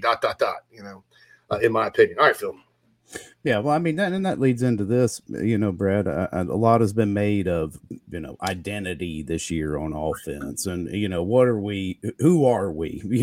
And I know I saw a tweet from you saying that Marshawn Lloyd is the identity of this offense because everything runs through him. I mean, and that really is it. But I mean, what philosophy and identity are we going to need? Again, kind of like JC just said, it was like you just want to run something that's a college offense. I mean, these guys this isn't a full-time job for them. They only get a limited amount of time. So what do you do there? I went back this week, guys, and charted, the first 7 weeks of offense for Marcus Satterfield this season. He's actually been a lot less predictable than most of us, including myself, assumed. But I think in key, like third down situations, it's highly noticeable. Red zone opportunities, some of the decisions have been shoddy at best. And I don't think the Gamecocks have always been put in the best position to be successful offensively. And as you mentioned, JC, there's playmakers out there that just have to touch the football more. And moreover, this wide receiver rotation to me continues to be a little bit puzzling. Now I'm not at practice. I don't see these 6 or 7 guys in this rotation perform every week, but it just seems with so much lack of consistency from the current starters at that position that you would like to see more guys get reps like a Josh Vann or a Juice Wells. I mean, Wells had a monster game in September and then has been a ghost several weeks since. DeCarrion Joyner basically doesn't even play for this team anymore. He gets a few snaps. So, during this 4-game winning streak, it's very easy to say that if it ain't broke, don't fix it. But this offense is clearly struggling in certain positions, wide out being the primary one, in my opinion, and has been throughout the season. Yeah, it really is. It's odd to see like Wells go off the field on a third down. And, and then you're talking out of both sides of your mouth when you're like, well, we don't want it to be predictable when Jaheim's in the game. Well, if you're only putting him in there for 13 snaps a game like you've done for the past 2 weeks, then it gets pretty darn predictable. And then half of those snaps are like at some sort of halfback hybrid position. That's just strange. Yeah. Yeah. I thought, I've always been of the opinion that Jaheim Bell's not a tight end. Okay, I think he's a guy you use at tight end some, and you use him at F receiver. Something like the bowl game last year, they used him at F receiver. That's their slot, right? And I was told by pretty good contact that all year long, that's where they thought, some of the members of the coaching staff thought that's where Jaheim belonged, and then you kind of move him around, right? Well, you saw what happened. In the bowl game, and the reason he was at that F position is because DeCarrion was a quarterback. And so then in the offseason, this hasn't just been J.C. Sherbert sitting there going, Jaheim's not a tight end. Marcus Satterfield said it. Yeah. He's not a tight end. Where did the wide back thing go? I mean, out the window. I don't know. So I agree. 13 snaps for him is he's more Brian Edwards. Yeah, I mean he's more Brian Edwards than he is Brock Bowers. Yes, I think a lot of us kind of confuse that sometimes. I mean, Jaheim has a great body. He has a wide catch radius, but he's not Brock Bowers. Brock Bowers is a prototypical, first round NFL tight end, and Jaheim's more of a more versatile playmaker. I will say, I do like that they're trying to get Stogner downfield, isolated one-on-one. I think in the Kentucky game, Spencer just threw a bad pass. That would have been a field goal at least, because I think Stogner gets that at a better throw ball. But, I liked seeing them build on that against A&M. Speaking of Spencer Rattler, your take on – I know he's probably not – playing as well as everybody thought. I think he's had some wow moments. I think, one stat I read is he's pretty good on third down, and especially third and long at converting A&M. Of course, Carolina was 8 for 16 on third down. But your take on Spencer and sort of how he's tried to fit into this offense this year? Yeah, I think one thing Gamecock fans need to sort of be wary of is at this point in the season, there's so many Twitter accounts and stories from analytics gurus and scouting services that are out there that, you can watch a quarterback, JC, go 10 for 20 in a game, no touchdowns and a pick, yet the numbers tell you that he had a solid performance. I mean, that's kind of what I've been reading out of Rattler this season. I'm going by what my eyes have told me about the former OU quarterback. He hasn't been the player that most everyone thought he'd be through 7 games. But I don't think the Gamecocks offense has been stunted because of Spencer. I looked the numbers up. He doesn't have a single 200-yard, 0 turnover game yet after having 8 of those in half of his starts at OU, basically 1 every 2 games essentially. Part of that falls on Marcus Satterfield. You blame the coach, not the player, when the scheme's not fitting. So personally, I don't think Rattler has made quick enough reads this fall. He's sort of been locked onto a guy pre-snap too often. That's why kind of you've seen him dance around so much. When that first read's covered up, he rolls to his left or right, and then kind of the play breaks down. Some good things have happened as a result. Jalen Brooks almost had a touchdown catch on that really great 50-yard throw to the end zone Saturday night, but didn't happen. But, Satterfield's passing game revolves around timing. This is an NFL offense, like we've all mentioned, guys getting open quickly, throwing guys open at times. That's what this NFL-based scheme is designed for. I don't think Rattler is the quarterback to run that with precision, and that's not a knock on his skill set at all. I think he's a future pro quarterback, but I just think in a more open college scheme like he ran at OU, you would see more successful numbers from Spencer at this point. Brad, I'm so happy you said that because then I don't have to say it, but I thought that for a while. And so I watched the Bears a lot because I have to, which is like watching paint dry on offense sometimes. Justin Fields gets put in last. Matt Nagy actually reminds me a little of Marcus Satterfield, if we're being honest. I'm just saying. Please don't bring up anything I've tweeted about Matt Nagy and send it to Marcus because I don't want that to happen. But you don't want to get blocked like me, right? Get that block hammer. I forgot you got the block hammer from Sat. Yeah. Dude, that's awesome. I don't know why, man. I just it's the fact. Well, there's other people. I mean, that have got. I think Keith got it. So we got the. It's a badge of honor, I think sometimes. But you watch a great quarterback in college like Justin Fields, who was in Ohio State's offense, obviously, I don't think, and you watched him kind of never did a whole lot in Georgia's offense, which is more on the other direction. Ohio State, he's up and down the field, hitting, throwing for, big time draft pick, right? And he gets to the NFL, and it's not necessarily like in college. Sometimes it's athletically, you got to get better as a freshman. You got to get stronger. You got to get faster. These guys in NFL, these rookies have been in college. They're athletically, they can get out there and compete. There's not very little, physical development that takes place at the pro level. So why do they struggle?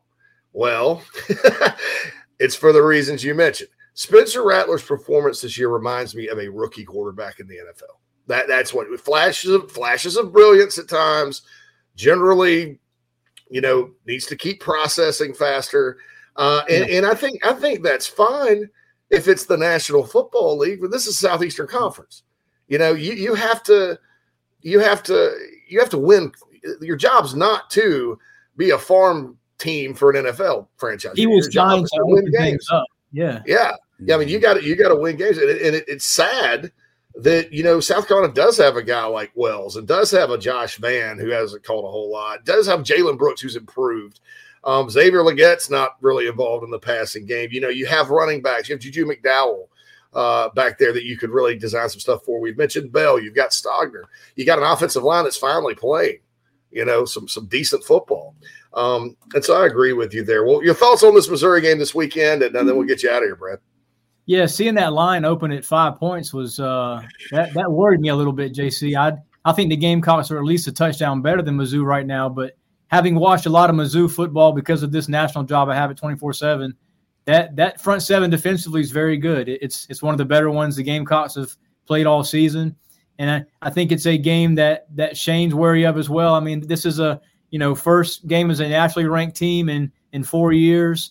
Missouri doesn't have a signature win yet. Drinkwitz, before that win against Vanderbilt last week, had he lost that Vandy game, then we're talking about him possibly being fired before Brian Harsin at Auburn. I mean, it's that bad right now. So Mizzou's a game that keeps every game competitive. And South Carolina has had trouble over the years kind of putting Mizzou away, has lost 3 straight in that series. I do think South Carolina wins this game this weekend, but if I'm having to put money on it, which I have, I'm taking Mizzou in 5 points because I think it'll be a typical, midway through the fourth quarter, 81,000 in Williams-Brice are going to be, oh man, this could go bad here in a few minutes. Yeah, in Missouri and South Carolina as a series that's usually like that. And you get some unexpected things, be it a missed field goal in overtime or a monsoon. Let me give you a quick story about that missed field goal overtime Connor Shaw win.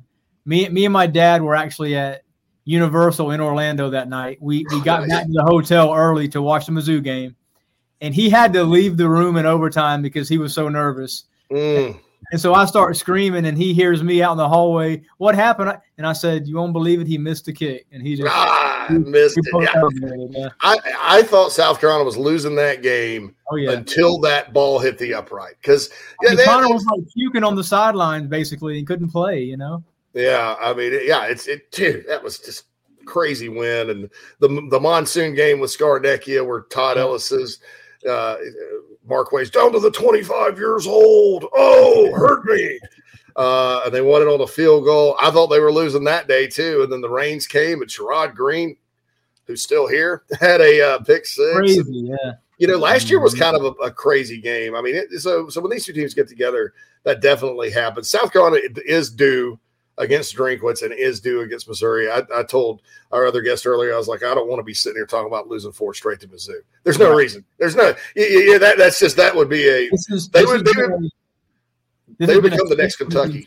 Yeah, I mean, this has been a streak-breaking season. You beat A&M, you beat Kentucky, have a chance to end a streak against Mizzou, so should be a big game. Should be. All right, Brad, we appreciate you joining us as always. Good stuff. Thanks a lot, everybody's read your stuff on 24/7 Sports, and we'll have you back soon, buddy. Thanks, guys. Appreciate it, man. Yeah. Thanks, Brad. Brad Crawford, bringing the truth.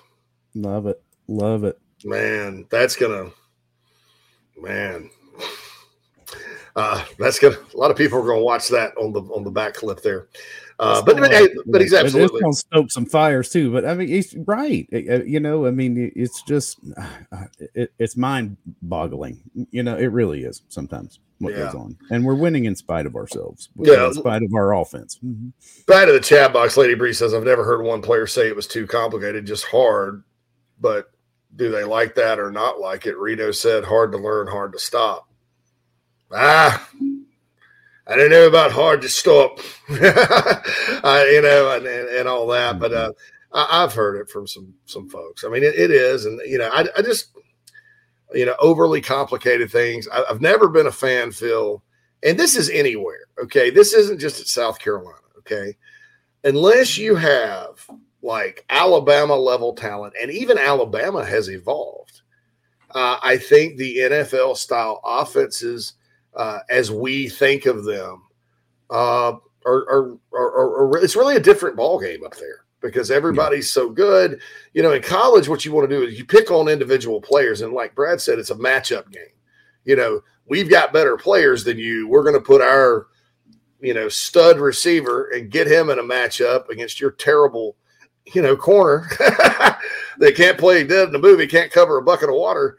And we're going to score a touchdown, you know, or we're going to line up with our offensive line and blow yours off the ball and all that. It's not, you know, and look, the timing-based passing game is, you know, Steve Spurrier ran timing-based passing game. I mean, that's common in college, but when it gets to that pro kind of throwing guys open, stuff like that, you know, I think that's difficult for anybody at this level. And, you know, I understand, hey, you could sell it and say, well, you'll be prepared when you get to the NFL, but it's exactly the same thing as the South Carolina defense under the previous staff. I was going to say the exact same thing. I was like, we do not need to pigeonhole ourselves as a farm team to develop individual talent for the league ahead. Yeah. Period. I mean, you know, look, Ohio State puts as much. Ohio State has a former NFL coach as a head coach too, right? Mm-hmm. Ohio State puts plenty of guys in the NFL that do great. Look at their system. It's a lot like it's kind of just an air raid, to be honest. I mean, you know, they just go up and down the field. Alabama is pro style, but look, man, and Keith has a source on this, and I have a source on this.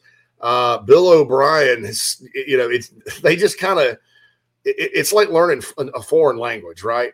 Mm-hmm. You know, Bill O'Brien's got the flashcards up for French. You know, yes is oui, no is non, hello is bonjour, right?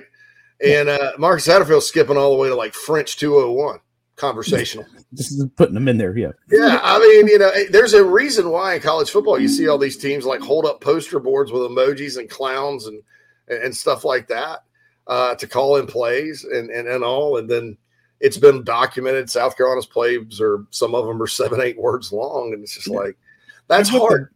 The Bill O'Brien point. I mean, you know, even what they're doing in Alabama right now doesn't look. It's not a mirror image of what he was running at Houston. No, not at all. I mean, you can't do it. I mean, even like I'll go the other way. Cliff Kingsbury doesn't run the same thing with the Arizona Cardinals as he did at Texas Tech. It's all a hybrid because you have to have different things and different packages up there to compete. Okay, That's why Steve Spurrier did not do well, and his offense didn't really do all that well in the National Football League because probably to run his stuff with success, he had to have somebody besides Shane Matthews and Danny Werfel at that level running it, you know, and he needed a great quarterback. He didn't have just a good quarterback, great quarterback, and that's why those guys are. Why was Peyton Manning so successful? Because Peyton Manning could rip off an 8-word cadence and Omaha and all that stuff and get you in the right play and that's much more what that game is about. College is more about athletes on athletes, matchups. How are we going to exploit you here, there, and yonder? And I honestly, you know, the question I have for all you out there, and then we'll get to break and come back and wrap the show up today, is do you ever get the sense through 20 games that South Carolina is trying to exploit a matchup? Jamie Bradford and I talked about this last year. You know, because he watches all the games on replay if he goes or watches it. He said, not once did an announcer ever say, hey, they've got this matchup working. for they them. schemed it up, or they draw a circle around the guy up here, and they're like, look, this guy, now we got a 6'7" tight end on a, that's what, right linebacker, the telestrator. That's what Spurrier was. I mean, there's the old story in LSU. I've told this before. The LSU corner sitting there toward the boundary where Spurrier's standing, and he hears Coach Spurrier say at Florida, hey, throw to this guy right here. Hey, Danny, throw to this guy. And he's like, what, are you kidding me? And sure enough, it's an out pattern. He completes it. Because he was a master at looking and going, all right, this defensive player is not very good. We're going to match. And sometimes it would take him a little while. I mean, those that were around in the 90s when Florida would come to town, Carolina usually start off pretty good. Brad Scott was a pretty good offensive game planner. Carolina go down the field and score. They get a stop, first, but everybody's fired up. And then the next thing you know, Spurrier's sitting there and he realizes Shane Burnham's at middle linebacker. Ooh. Not the fleetest of foot, right, Phil? No. And so the next thing you know, there'd be some motion or shift or something, and Jabbar Gaffney or Jaquez Green or name your Florida receiver would be matched up with Shane Burnham one-on-one somehow. Touchdown Gators. Magically, yeah. And then the next thing you know is 50-21. So that's what they do. And I don't know, man. There's a lot of questions, but I certainly appreciate Brad coming on and talking with us about that. And he did a really good job preparing for that segment, obviously. So really fired up about that. And those that missed it, you can always catch it on video on our YouTube channel, youtube.com/TheBigSpur, or it'll be in podcast format as always. We'll be back after these messages to wrap up a Thursday episode of Inside the Gamecocks, the show. If you're looking to sell or buy multifamily property right here in South Carolina, the Burgesson team of RE/MAX at the Lake can help you get to closing fast and easy. Adam and Derek Burgesson both are very proud Gamecocks and are more than happy to assist you with any of your commercial real estate needs all across the state. You can email Adam at aburgesson@remax.net. That's ABERGESON at remax.net to get your next deal underway. The Burgesson team, proud sponsors of Inside the Gamecocks. Attention golfers of all ages and skill sets. Former Gamecock golfer Meredith Taylor will be a full-time golf instructor in the Midlands of South Carolina very, very soon. You want to take advantage of this opportunity. If you're like me and you got to get a whole lot better at golf, or even if you're looking to refine your swing, Meredith is the person you need to go to. She's competing in her final USGA Mid-Amateur tournament this summer before going full-time into teaching and coaching individuals. If you're in South Carolina, Meredith will be conducting in-person golf lessons at the Country Club of Lexington, hour on course. She'll play 9 or 18 with you. If you're out of state, though, this is really exciting. She'll be conducting virtual lessons. You can send in your swing for her expert analysis. Also, in November, she'll launch an online course with video instruction for all ages and skill levels. Meredith has 20-plus years of knowledge, former SEC golfer, all of that. So contact her on Twitter at MerTaylor, at MERTAYLOR, or go to McKellarEnterprises.org. McKellar spelled MCKELLAR, Enterprises.org. Her email's on the website, so you can connect with her for any other questions. Go get your golf game in order. Take advantage of Meredith Taylor and her services. Family vacations, a new car, a new boat, all cost money, but you don't necessarily have to make more to afford any of that if you can save cash that's flying out the window now. iHelp Consulting can help you finally get the kids to Disney World, upgrade the minivan, or drop that new boat in the water next summer. Let Daniel and iHelp Consulting consult with you. No fees, just savings. You pay them a percentage of those savings. Save on essential services, credit card fees, you name it. Let them find it. These folks are incredible. iHelpConsulting.com. How can I help you? Hey, folks, JC here. I've told you about Nana's Porch over and over again. They sponsor our chat box on the show. Don't take my word for it, though. I wanted you to hear from Gamecock pitcher Noah Hall about our sponsor, Nana's Porch. Nana'sPorch.com. Go there. Food truck, catering, whatever you need. Take it away, Noah. What's up, Gamecock fans? This is pitcher Noah Hall. If you want some delicious food for your event, I suggest visiting nanasporch.com today to find out what they all have to offer. It's really good Southern cuisine based out of Charlotte, my hometown. I hope you guys go check it out. Go Cox and go Nanas. Hey, man, are you sick and tired of your business computer guy? Yes, he takes forever to call me back and doesn't always respond to the requests. Yeah, same here. I'm paying him good money. I constantly have issues, and I'm worried he's not backing up my network and securing it properly. Oh, I feel that, man. My head hurts, but I have a good lead on a good idea. I'm calling your boy Matthew Odom today from Heritage Digital. Heritage Digital is an IT firm that specializes in making sure your IT network runs like a dream. If you have 1 or 500 employees, it doesn't matter. They do it all for one monthly fee and have clients from South Carolina all the way to California. Yeah, I heard that monthly fee's low too, so I don't know why I didn't even think of that. Do you have 843-699-1001 as Matt's contact number? Yeah, man, I sure do that. Or you can go to heritagedigital.com. Man, I hear they do a no-cost assessment. Boy, this will help me. Yeah, I bet. I'm getting on that and encouraging everyone else to do the same. Heritage Digital, 843-699-1001 or heritagedigital.com, a proud sponsor of Inside the Gamecocks, the show. This is Braylon Wimmer, South Carolina Gamecock Baseball, and you are listening to Inside the Gamecocks, the show with JC and Phil. Go Cox! Welcome back to Inside the Gamecocks, the show, everybody. JC Sherbert, Phil Mullinax here with you for the last segment. Second hour is brought to you by the Burgesson team at Remax at the Lake. Give Adam or Derek a call or shoot him an email at aburgesson, that's BERGESON, at remax.net for your commercial or investment real estate needs. It's good having Brad on to talk, man. He really is very insightful. I know he digs in, and really, with the numbers and everything, and very few things I disagree with him about, just incidentally. It's kind of interesting, I haven't been that big on Twitter except for until we really started this and, getting to see other people's views. I've heard Keith and a few other guys, but it's good to get some different perspectives. I think, and I haven't always agreed with Brad either, especially a few years ago, I kind of took exception to some of his predictions. I kind of maybe should have calmed down about that back then, but I'll say this about Brad. There's not probably a better human being in our business. He's a tremendous person.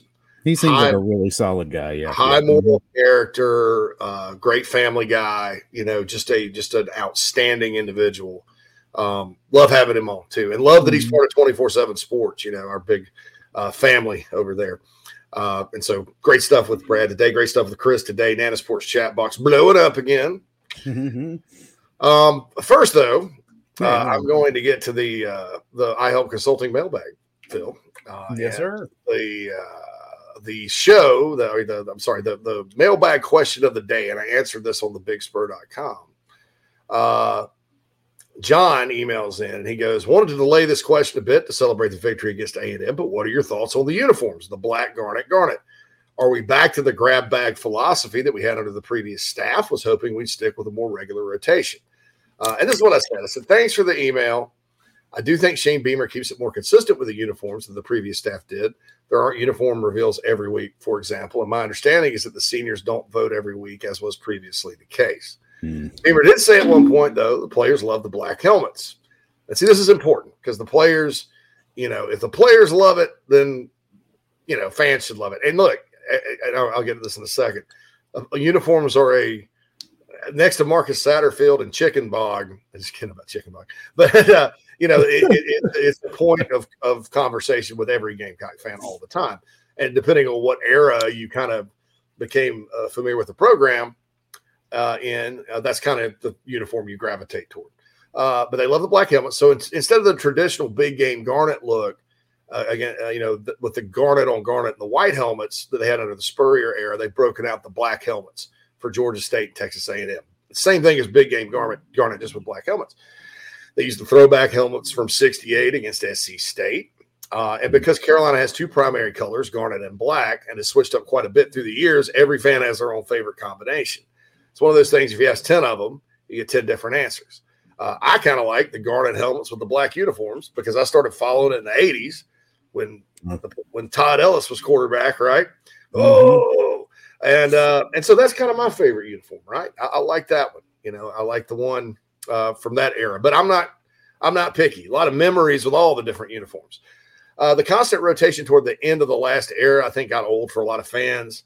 And for me too, I've mentioned it. I wasn't a fan of it, and it was more of an Under Armour thing than a Will Muschamp thing. I'm like, if you're gonna switch them up every week, just go full Oregon. I mean, have one week where you come out with the Palmetto and Crescent head to toe. Have one where you're honoring. You have the scholarship leadership helmet with the bird on it. All that good stuff. You can go. There's. With a garnet and black team, you can have all kinds of uniform combinations, right? Mm-hmm. And unlike Tennessee, which doesn't have black in any of their primary colors, but yet they're wearing black uniforms this weekend. Some other schools do that as well. But, I think but that didn't happen. It was just basically like the same uniform, just Waffle House hash brown. Yeah, it was a Waffle House. It was, 27 Waffle House hash browns. Waffle House hash browns, and I think the losing had a lot to do with it too. And I think that the black garnet that they wore the other night, something you're going to see again this season. But I don't know for sure. But that seems to be the big game uniform they're going for, and the players like it, so that's what matters. And and I'll say this and wrap this up. Even though technically there's been 3 different combos because of those throwback helmets against State. Really, they've kind of stuck with just 2 at home. There's been 4 home games, 3 different combos technically, but that was SC State was just a throwback helmet game. And so I think that, I don't think you're going to see anything as dramatic as the last staff had with the different combos every week. So there we go. By the way, Chicken Ball got a tailgate, 63% yes on the Big Spur.com. So that was good with that. Those of you that emailed insidethegamecocks@gmail.com, we'll get to those, if not today, tomorrow. And tomorrow we have Dave Matter from the St. Louis Post-Dispatch to talk about Missouri coming on. He's the best Missouri beat writer out there. I've followed his work for years. And I know 24/7 Sports does not have a Missouri site. We need one, but we don't. And so there's not really. Yeah, there's not. It's a weird, it's a strange market for that. They're almost a lot like Clemson. They have a gigantic free site called Tiger Board. It's been around for 20 years, and that's good. And then the Rivals.com site, Power Mizzou, with Gabe DeArmond, who does great work. That's kind of their big site for that market for Mizzou. So that's just kind of how the business goes sometimes. So Lady Bree's talking about what the players have said about it being complicated. Now, players aren't going to go on the record with this. And I'll tell you why. And this is a positive thing about the players love Marcus Satterfield. You saw Marshawn Lloyd defend him in public. Says he works extremely hard. He does. He knows a lot of football. He does. And the players enjoy playing for him. Look at how he recruits.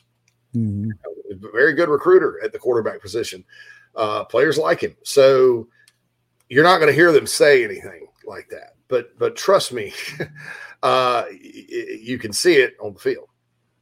You can see it on the field, and you have for 2 years. So, well, I think that's some of the disconnect between what the fans are seeing, just out of frustration, and how they're venting, because Satterfield obviously knows what he's doing when it comes to drawing something up, or making a creative scheme, or even connecting with the players, obviously, which is huge. Because if you can't connect with these guys, you're going to fall flat on your face. You're not going to win in spite of yourself if you lose the team.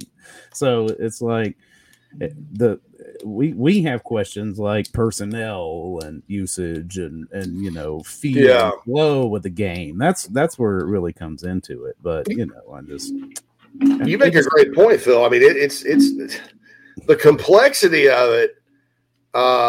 It is an issue, and I think it's why the offense didn't get off to a great start either season.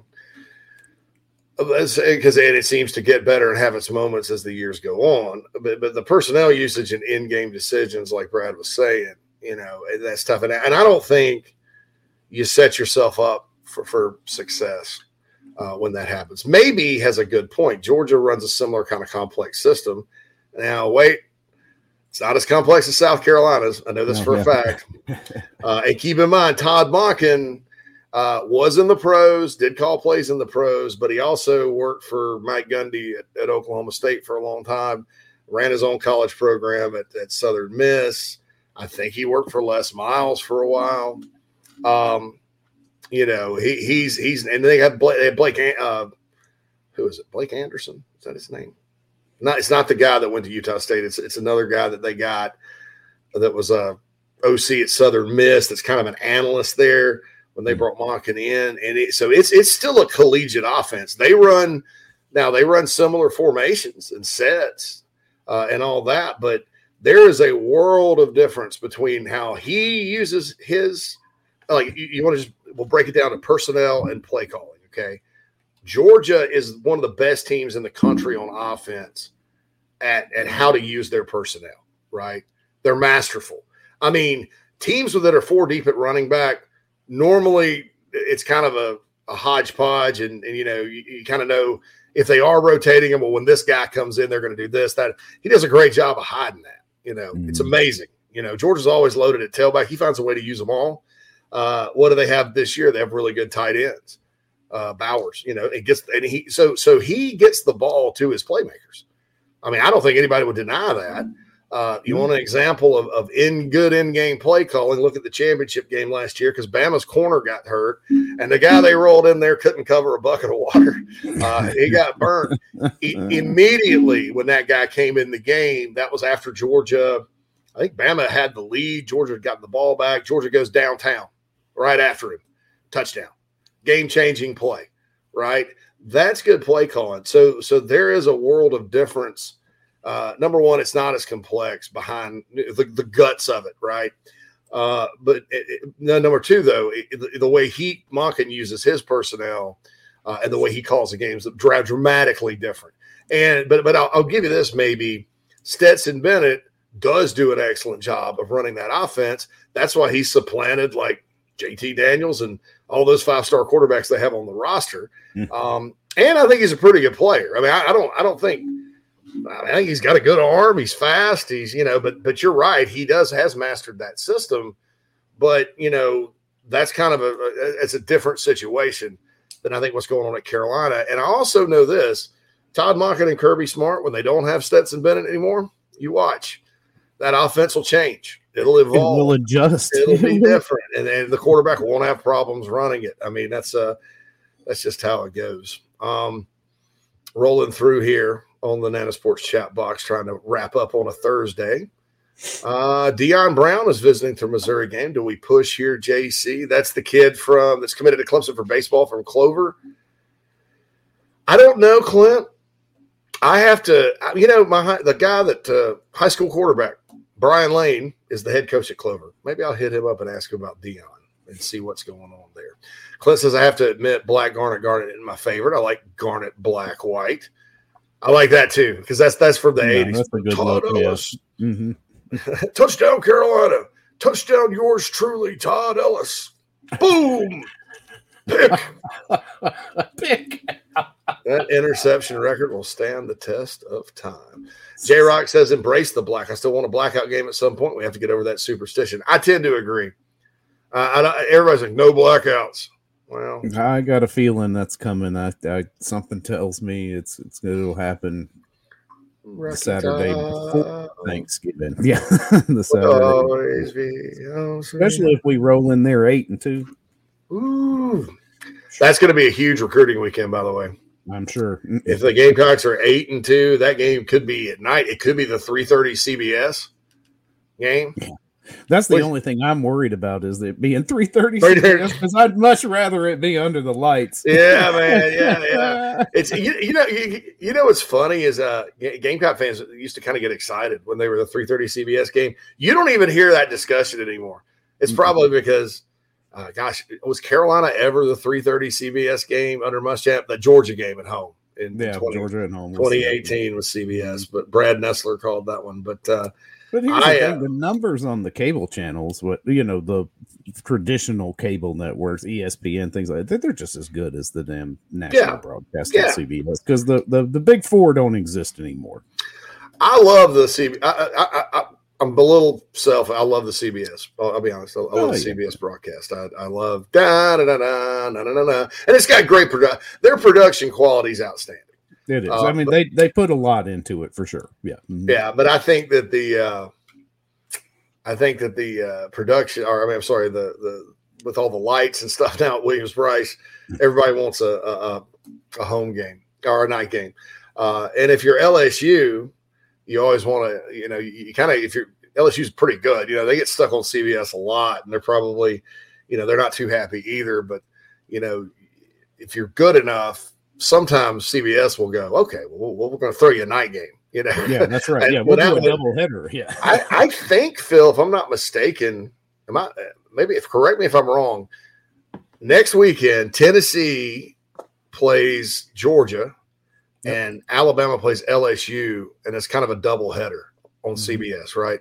I think you're right. I think I'm right about that. I think they are doing the doubleheader CBS. Yeah. Daddy O says 8. What? That's the 5th. Is that week 8? Yeah, week 8. Yeah, week 8. Yeah. So that's good. So I don't know. Yeah, Tennessee. I'm sorry. Where did I miss this? Oh, the blackout. Yeah, they did do a blackout. Was it in the crowd in 2016? I know Carolina had all black uniforms on when they beat the Vols in that big upset with Jake Bentley heroics. They've also lost a game like that to Tennessee. Yeah. Casey Crosby, really big play in that. He was wide open in that game. So I don't know. I think I'm looking forward to seeing what happens if Carolina wins these next 3 games and gets to 8-2. Boy, that's going to be something else. And then the next weekend's going to be lit. They're not killing. They're not killing people up there in the upstate like they normally are. We talked about winning and kind of winning ugly and how South Carolina's normally done that. Clemson's kind of doing the same thing. I mean, their games sort of hang in the balance this year a lot. Cam says, does Lenora Sellers commit? I really like that kid. I don't know. Right now, it's not looking promising, but it's recruiting and things can change and all that good stuff. But right now, I would not, put the Gamecocks' chances as high to flip him from South Florence. 76 says, I like most, if not all, our uniform combos. Really don't have a preference. Maybe all black or all garnet. A mixture's nice. All white with garnet or black helmets. I like the all white with really both. Either helmet's fine. The garnet or the black. I'm partial to the Stormtrooper look because South Carolina, under Spurrier, when they'd roll in with those unis and win big on the road, I mean, I thought it looked sharp. What's that? White, black face mask? Isn't that?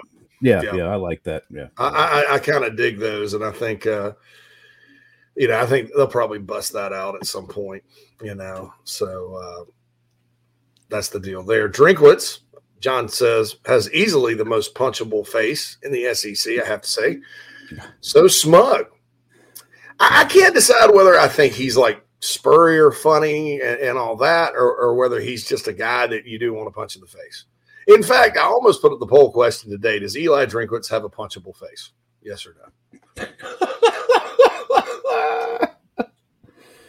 We might get our most landslide victory to that poll question. 98% agree.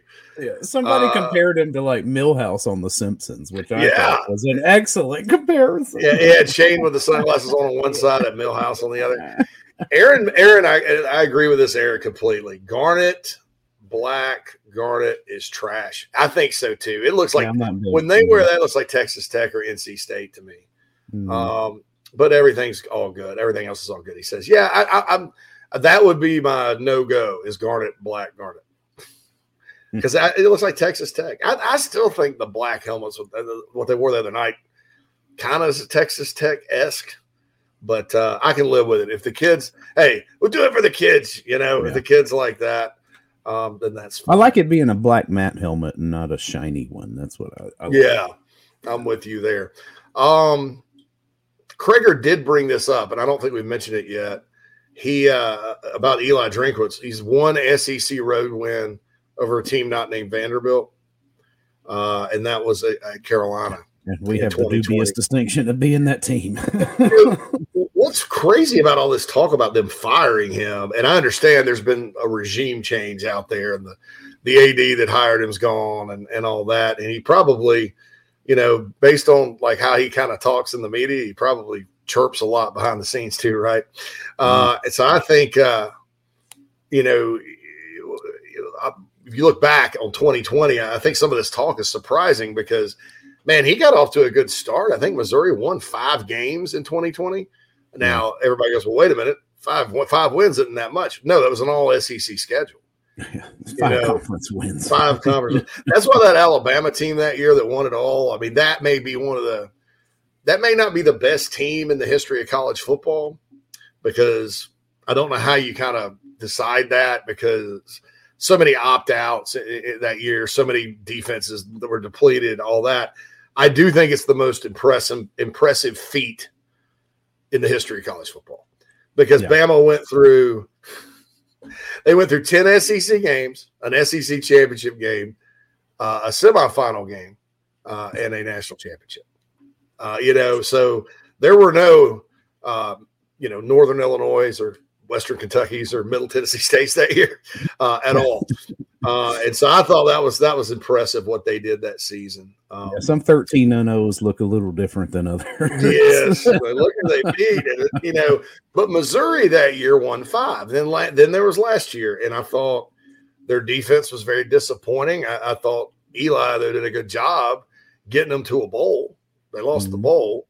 And then they had a top 20 recruiting class heading into this year. I don't know why Missouri would be rushing to get rid of the guy, but that is a thing. Brad's right. You talk to people in coaching circles, Missouri may open, and maybe before Auburn.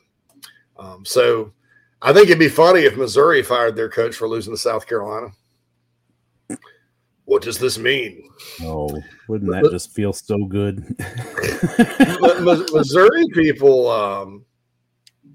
Missouri people like consider South Carolina a rival, and all that. C. Franklin says, JC, what's your email address?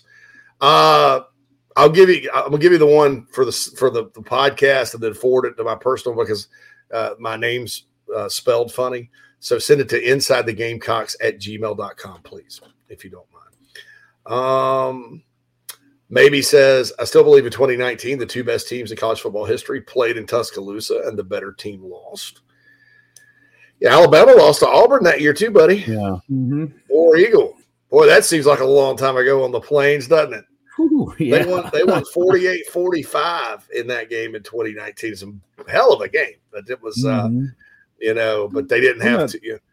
Did they have overtime in that game? Yeah, there were pick six. Now, maybe does bring up they didn't have Tua, and you're right. They did. Mac Jones was an interception machine in that contest, but he got vengeance the next year, boy. Yeah, that's right.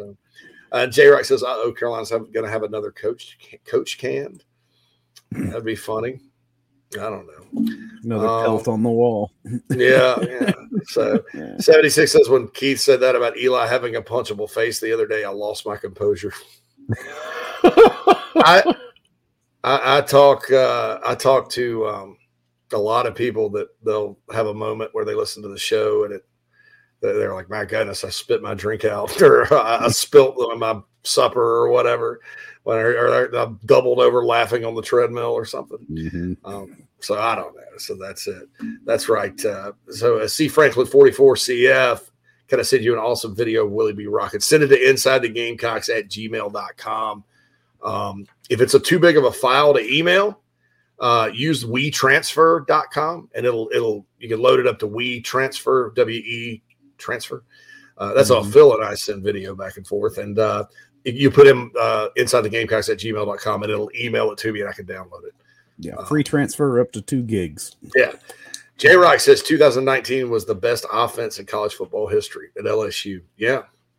Yeah. And that's how hard it is to keep things going in this sport, man. I mean, you go from that to, Coach O getting fired to Brian Kelly now getting it back up. I mean, LSU isn't a place that's going to be down for very long, but that's that just kind of shows you. That's another example of why Alabama is a class above everybody else, because they're just good every year, even if they're not as good this year.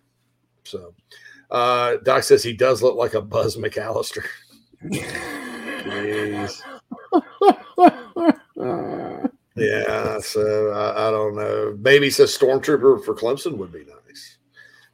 Here's a point by Kreger. I'd like to see it in the swamp. Me too. Me too. Did they wear those? Didn't they wear those when I guess it was the last time they won at the swamp when Dylan Thompson ran the option, walked into the end zone, got Muschamp fired. That game set a lot of events into motion. That was crazy if you think about it. Kreger says Tennessee plays much better defenses the next 4 or 5 weeks. I bet their offensive numbers come down a little. It's going to be interesting because Alabama's got a pretty good defense. They've given up some points and yards this year and had some bust.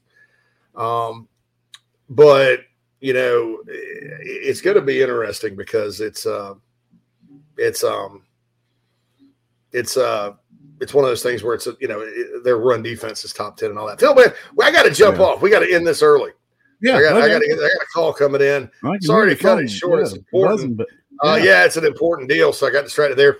For Phil Mullinax, JC Sherbert, we'll cut this short today. We'll give you an extra 3 minutes or so tomorrow. Prediction Friday coming up. Inside the Gamecocks, the show. Thanks.